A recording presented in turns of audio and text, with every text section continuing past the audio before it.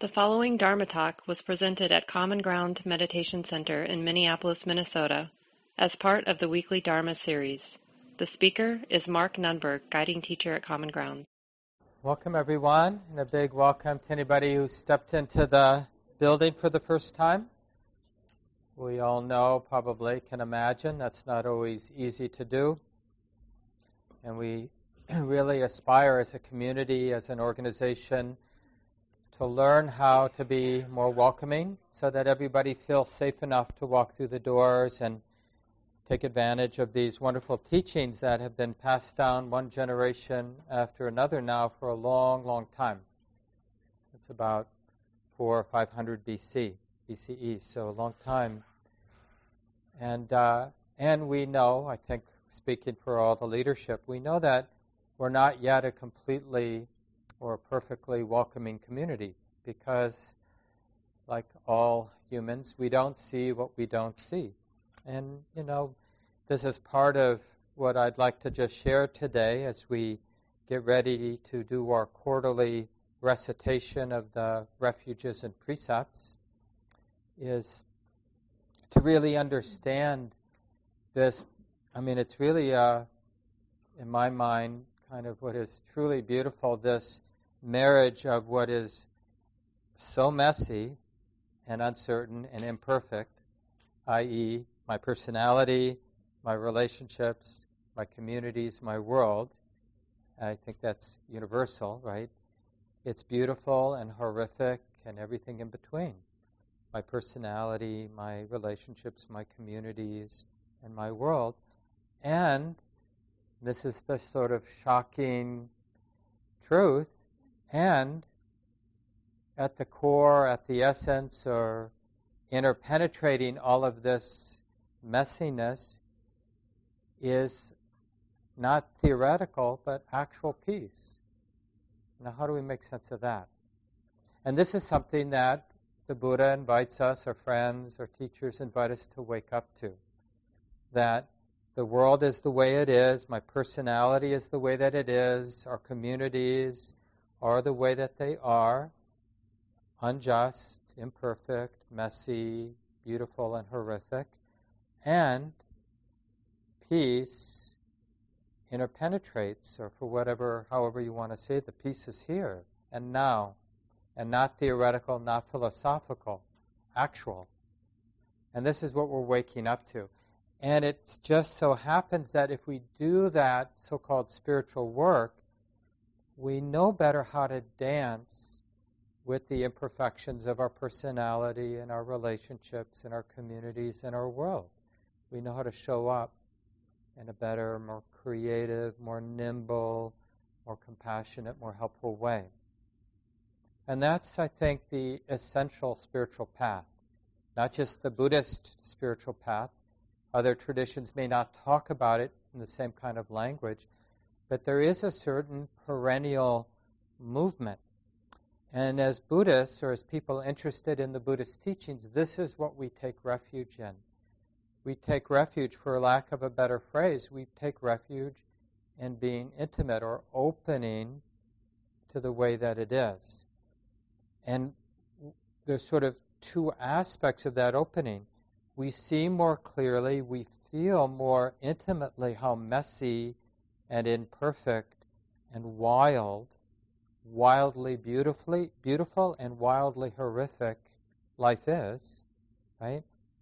And we sense and intuit and can learn to abide in that peace, that equanimity, without denying the wild beauty and horror of life, birth and death.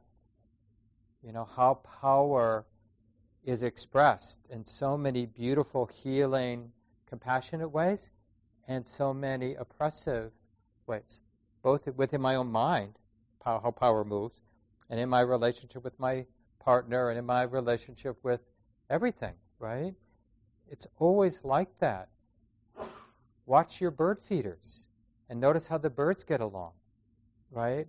Or how squirrels get along. It's everywhere. The messiness and the beauty is everywhere we care to look. And the question is, if without this so-called spiritual work, where we're learning to feel and see right into the bottom, into the core, where we discover a peace of freedom and ease, or whatever you want to call it, equanimity, that doesn't depend on the world being different than it is.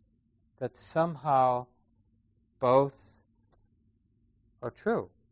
And that's what's shocking, right? That's why, whatever sort of culture or spiritual language a person might be sort of using, they describe this paradoxical kind of experience, which is the world, and I'm not afraid of being here. I'm not afraid of relationship, of being embodied, of showing up, doing what I can do, and letting that be good enough. And it sort of addresses the sort of age-old question, like, how can there be this much suffering, this much oppression, this much injustice, this much messiness in this world? There's no answer to that question.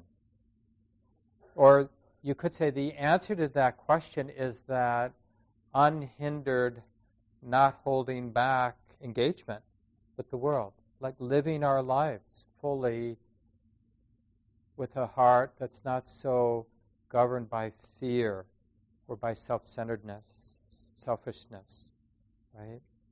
And we're not neglecting ourselves. I mean, that's one of those ways that we avoid feeling and responding is we dismiss our own aching heart. We listen to the cries of others, but not to our own heart.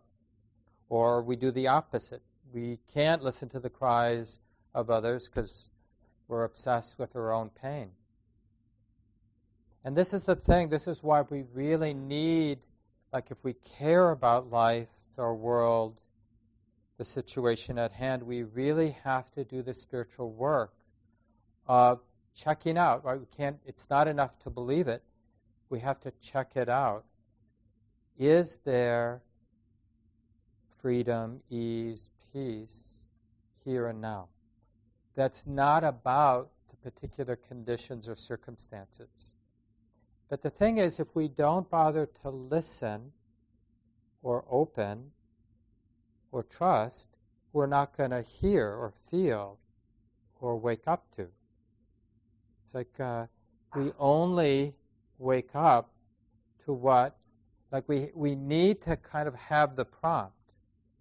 This is why we need wise, saintly, awake beings, because they tell us, they model, there's something here and now. Are you interested? Oh, I can't, I'm too busy. Or the world's too messy.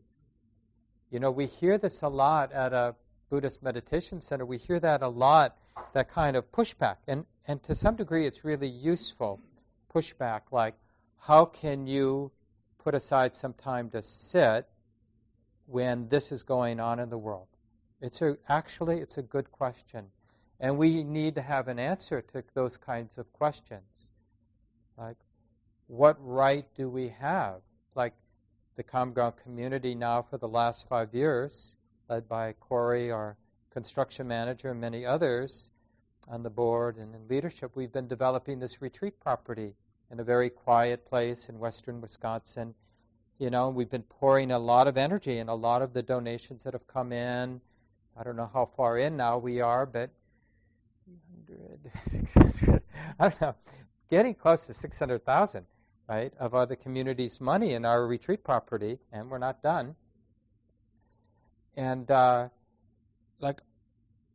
is that? How does that make sense when the world is the way that it is, right? So we really have to understand, like, this dynamic of, on the one hand, taking responsibility for everything, showing up, doing our best, and on the other hand, taking advantage of suitable time and places where we can drop duties and responsibilities, as wholesome as they might be, temporarily, to realize what else is here but is subtle, hard to feel, hard to see, hard to intuit.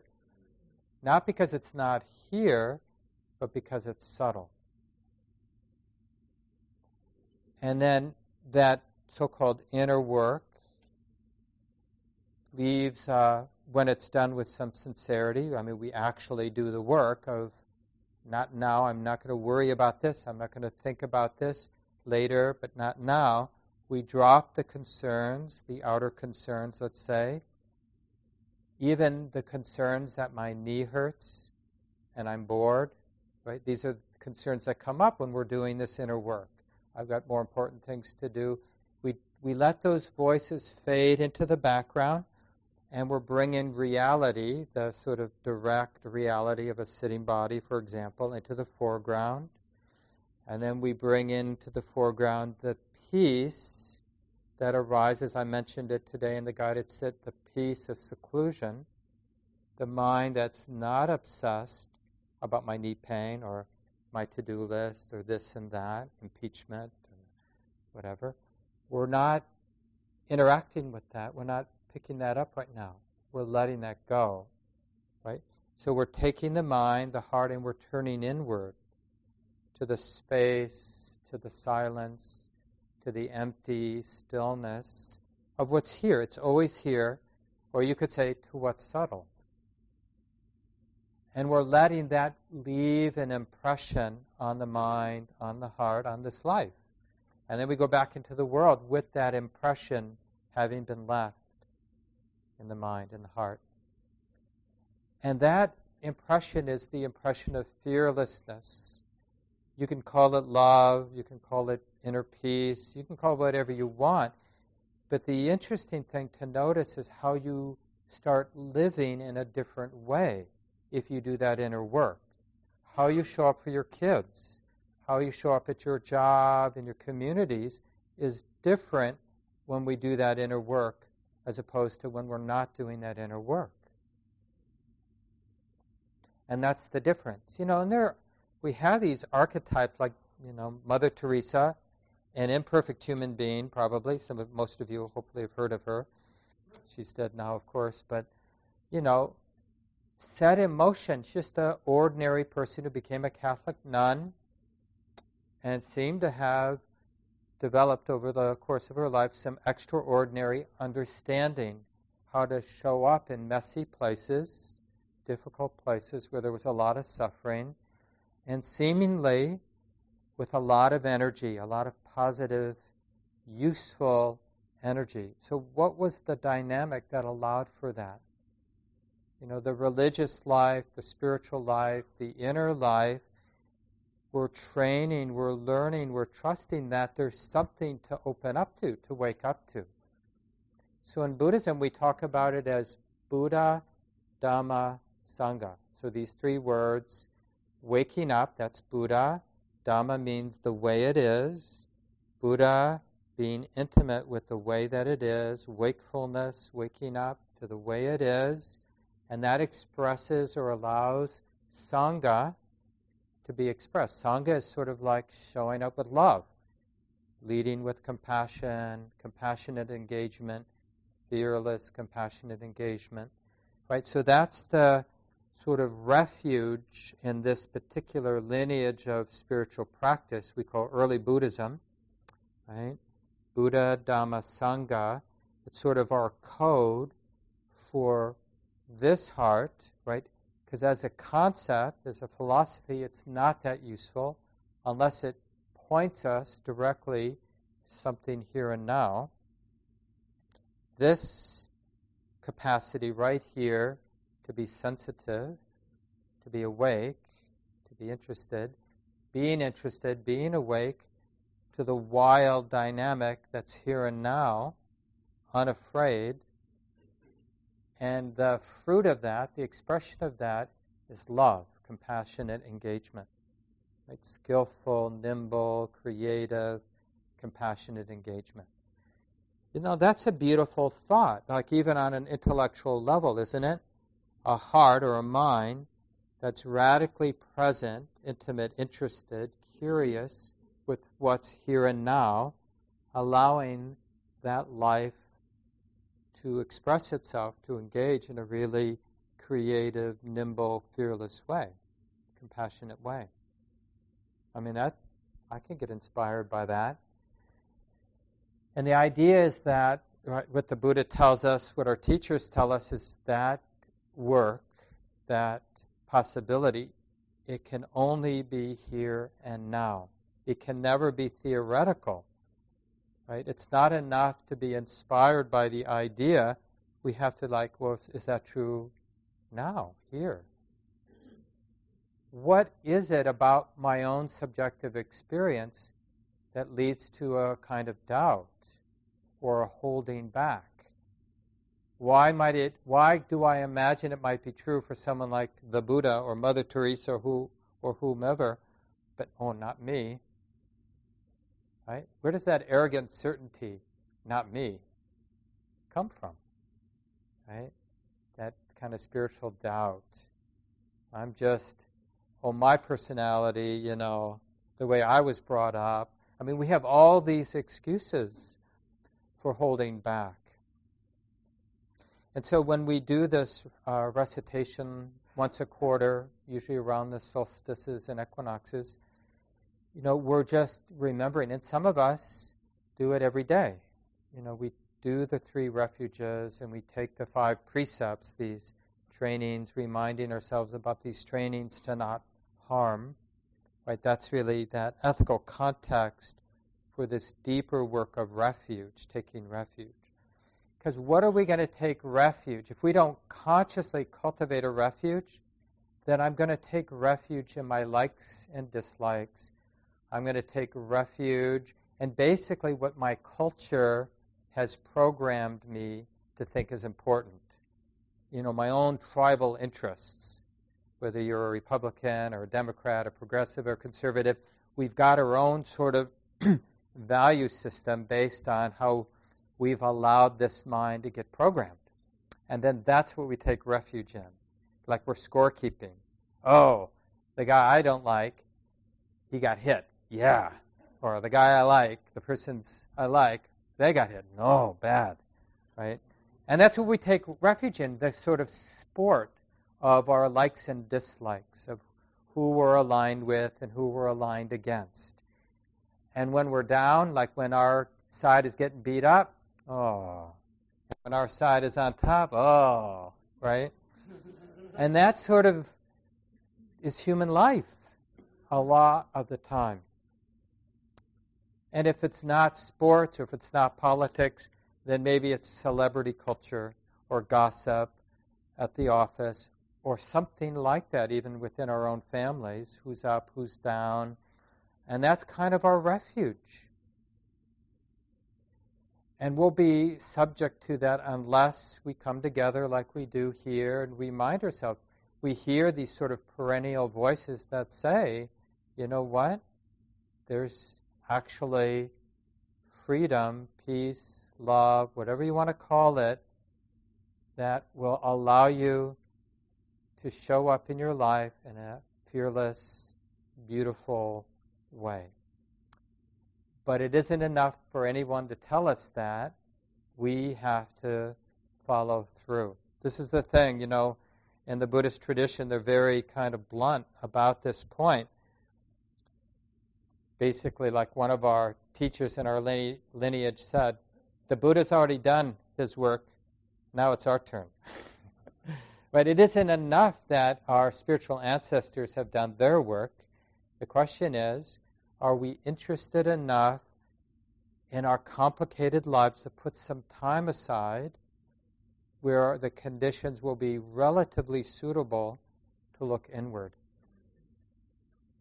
And to not take the bait to once again think about our to-do list or plan or worry or fantasize, and instead to listen. Right? We're listening to the space, to the silent, empty, peaceful, still space of here and now. Not what's moving in the body, not what's moving in the mind. So we're sort of learning to see through the activity of the present moment into something that's profoundly subtle but available. And that's that dynamic of Buddha knowing Dhamma. It's going from what's easy to open to what's not easy to open to because it's subtle. Again, not because it's not here or available, but because our mind is in the habit of only noticing what's gross. Wynn, a lot of you know Wynn Fricke, the co-founder of Common Ground, and my partner for many, many years now. She's in India right now at a yoga Ayurvedic spa, and they're doing this intense kind of healing cleanse, doing all this sort of traditional Ayurvedic stuff besides the yoga. And has had a lot of headaches and nausea as she's sort of moving through this 2-week cleanse. And but she's noticed, like, the food, they have like specialized diets, and like it's all this sort of traditional Ayurvedic work. But I just had a brief conversation with her last night, and she was saying how she's finally beginning to taste the food, like the subtlety of the food, because it was so sort of bland initially, but things are starting to come alive. Because, when we're in a sort of frozen, reactive, oppressed, ordinary state of being a human being, we only notice what's really intense. This is really the downside of being a frightened, oppressed, beaten down, confused human being. And then we rely on intensity. Think about the movies we watch, the things we read, the conversations we have. And even the food, did I say this already? The food we eat, right? Spicy, and we need something new and different, because what's simple, what's ordinary, like, seeing the branching of the twigs and branches against the blue sky, right? Like that we get to see in the winter when we look up through a tree. We don't notice that sort of the beauty of that branching, right? But it's actually quite beautiful how nature, the mystery of nature, knows how to reach for the sun. So the leaves, right? That's that lawful branching spreading out is really something beautiful. I mean, just like everything's beautiful, but we don't notice it because it's subtle. But when our mind settles down, then we really see, this is the telltale sign of dropping in a deep way, tasting what's subtle, is that when we come out, everything's beautiful. Even the arguments, even how, human beings are finding their way to solve problems inefficiently. Even there's some beauty, surprisingly, in everything. Everything starts to break our heart. That's another telltale sign. So that's just offering. Now we'll do the refuges and precepts together. It takes about 10 minutes to do this recitation.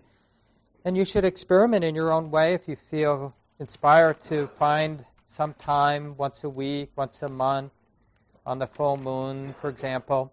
So this is on page 35. And we'll need 5 volunteers on the page 36 and 37 for each of the 5 precepts. We need a volunteer to read the comments from Thich Nhat Hanh, this wonderful Buddhist teacher. Yeah, do you want to read the first one? Anybody want to read the second one? Yeah, thanks, Haya. Who would like to read the 3rd precept, sharing? Thanks, Corey. The 4th? Julie? Yeah, and Ellen, is it?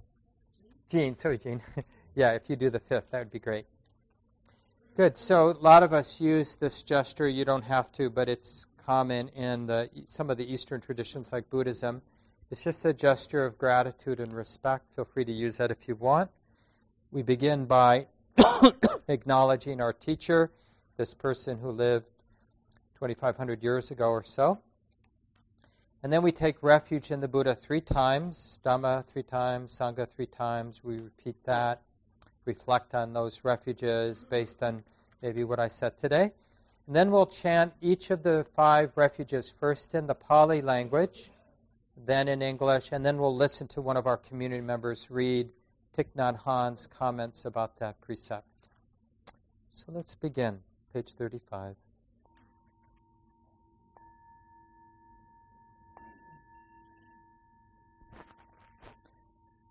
Namo tassa bhagavato arahato samma sambuddhassa.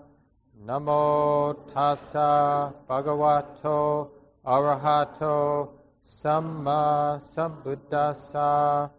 Namo tassa bhagavato arahato samma sambuddhassa. Buddhang saranang gacchami, Dhammang saranang gacchami, Sanghang saranang gacchami, Dutiyampi Buddhang saranang gacchami, Dutiyampi Dhammang saranang gacchami, Dutiyampi Sanghang saranang gacchami, Tatyampi Buddhang saranang gacchami, Tatyampi Dhammang saranang gacchami, Tatyampi Sanghang saranang gacchami. I take refuge in the Buddha, trusting inherent peace and freedom of a heart free from clinging.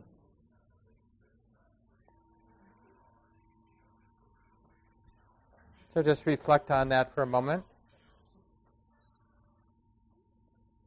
Just the sense of the Buddha as being awake.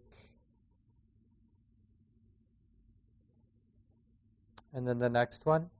I take refuge in the Dharma, trusting mindful awareness of the way things are.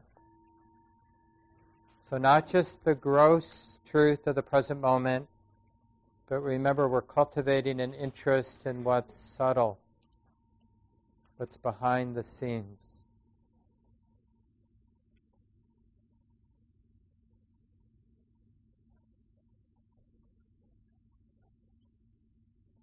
And now the third refuge. I take refuge in the Sangha, trusting wisdom and compassion who show us the way. So just the reminders, each of us in our own lives, the reminders of those people who have shown up beautiful ways, powerful ways in their lives, creative ways, expressing fearlessness and compassionate love.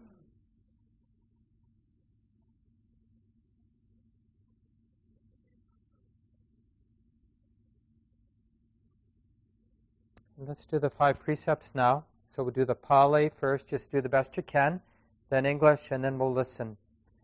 First one. Panati pata where amani sika padang samadhiyami. I undertake the training to refrain from harming living beings.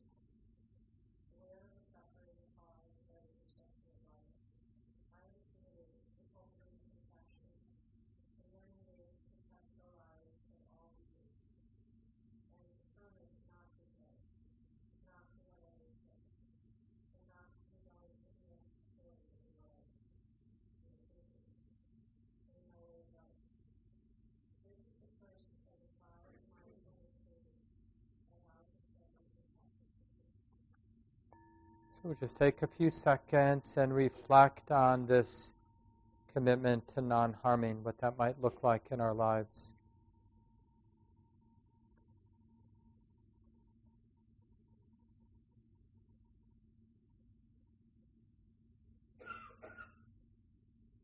And now the second.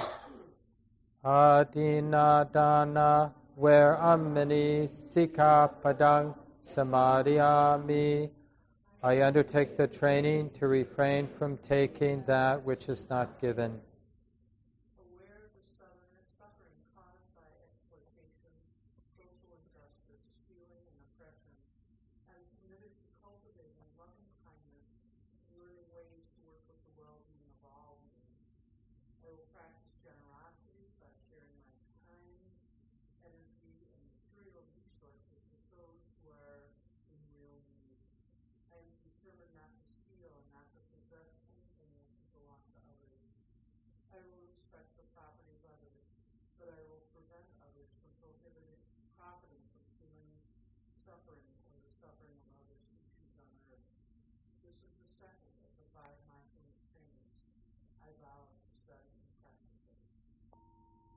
So again, just taking a few seconds, we reflect on this commitment not to take what hasn't been given.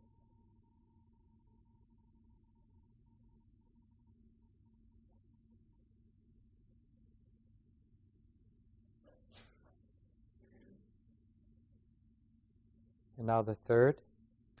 Kame su mitchachara where amini sikapadang samadhyami. I undertake the training to refrain from causing harm through sexual misconduct.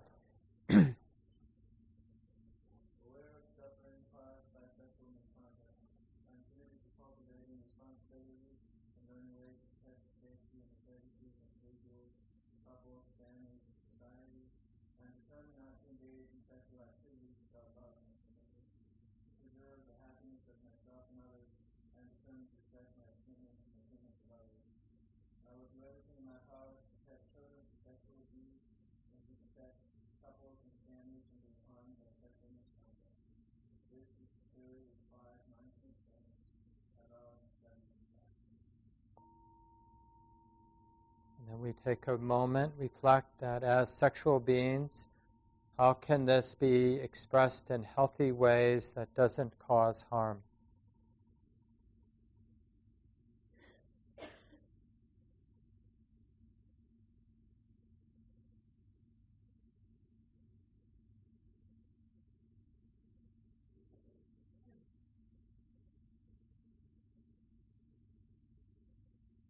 And now the fourth.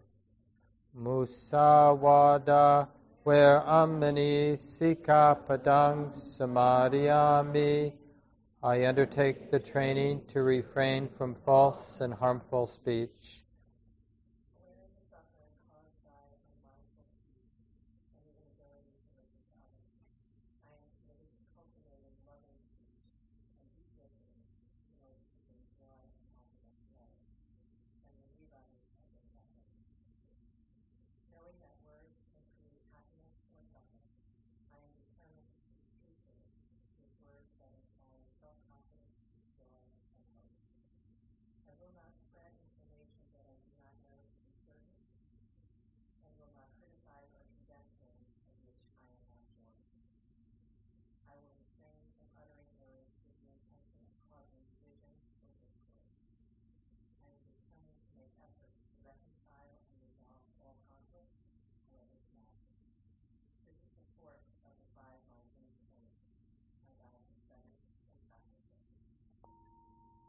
And reflecting for a few seconds.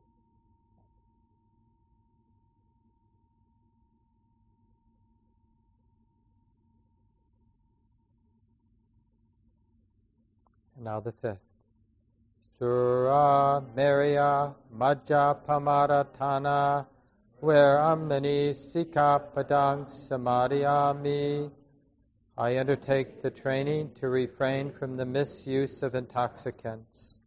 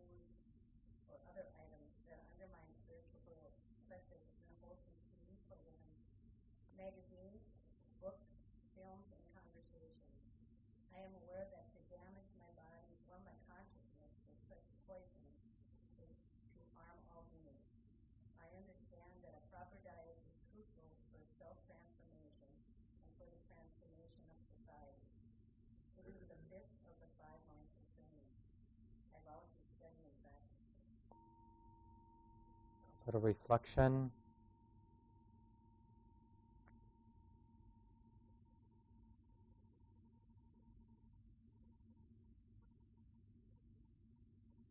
And we end now. Idam me silang Magga phalanyanasa pachayo hotu. May my conduct conduce to attainment of the highest fruits of liberation. And then that last paragraph, taking refuge, undertaking the 5 mindfulness trainings, and practicing the way of awareness and insight gives rise to benefits without limit. I offer to share all blessings and merit with my parents, teachers, family, friends, and with all beings everywhere. May this life and practice contribute to the great stream of causes and conditions leading to happiness, peace, and liberation for all beings. May all beings be happy.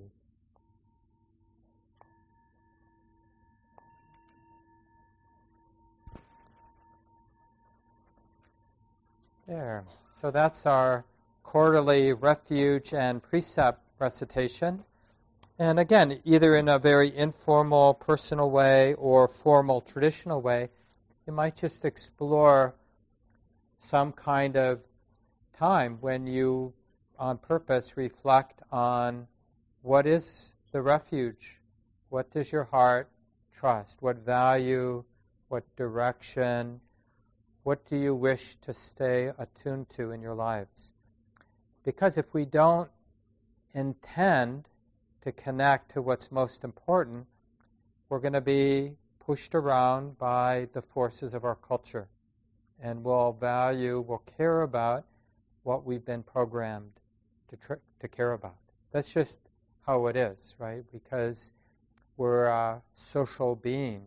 So we naturally have a lot of sensitivity. We're taking our cues to these external forces.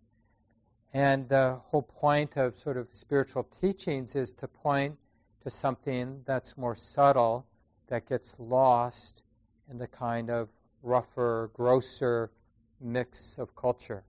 We tend to lose sight of it, right?